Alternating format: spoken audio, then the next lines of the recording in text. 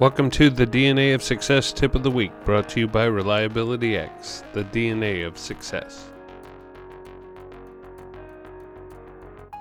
So today we're going to talk about the leadership topic of growing yourself. You see, first, there is no hidden secret or anything mysterious about great leaders. There's no silver bullet, there's no magic formula. To become a great leader, it takes work, dedication, and a passion to develop others. The question you have to ask yourself is, what is my potential? Your potential is what you can become. In everyday life, you have potential. In order to realize and maximize that potential, there are three key ingredients that are needed. The first is set a personal vision, the ability to see ahead as to where you want to be. If you can't see yourself in the future, then you've already arrived. Set a personal vision for yourself and where you want to be 5 years from now. I would stop right here and spend some time visualizing yourself and where you would like to be. Use common sense and be realistic. If your vision is to be a PhD and you haven't taken a single college course, 5 years may not be too realistic. Write it down. This is how you begin your self-development plan. This leads to key ingredient 2, and that's growth. You have to grow yourself before you can grow others. Focusing on your personal growth is how you close the current state to the future state gap that you currently have. Growth doesn't just happen. You have to become an intentional learner. Set 3 goals to achieve the vision that you've just created. They must be related to the vision that you set forth for yourself. Then set 3 objectives for each goal that you have set out to accomplish. From there, set 3 tasks for each objective that needs to be completed to accomplish each goal. This layout will become your personal growth plan. Focus on the plan and stick to the plan. Once your plan is developed, you have to engage the third ingredient, which is execution. When it comes to execution, there are a few guidelines to follow to be successful in completing your tasks. First, you have to focus on what is important. What is important are the 27 or so tasks that you have created within your personal growth plan. Don't get distracted by other things that aren't important. Next, reward yourself when one of those tasks are completed. Then try to implement what you've learned into your life somehow. The best way to ingrain this new way of thinking is to teach and train this new idea to others. The ultimate goal as a leader is to bring others up with you on your journey. John Maxwell once wrote, "Each of us influences at least 10,000 other people during our lifetime." My question to you is, in what way do you want to be remembered within the life and eyes of those people? Without your own development, it will be very hard to be remembered the way that you want to be. An organization normally has 3 typical problems. That's people problems, process problems, and profitability problems. Which of those problems is most important to your organization? For more information, check out our website, reliabilityx.com, or with any questions or concerns, send us an email at ask@reliabilityx.com. This is Joe Anderson for Reliability X, and this has been a DNA of Success tip brought to you by Reliability X, the DNA of success.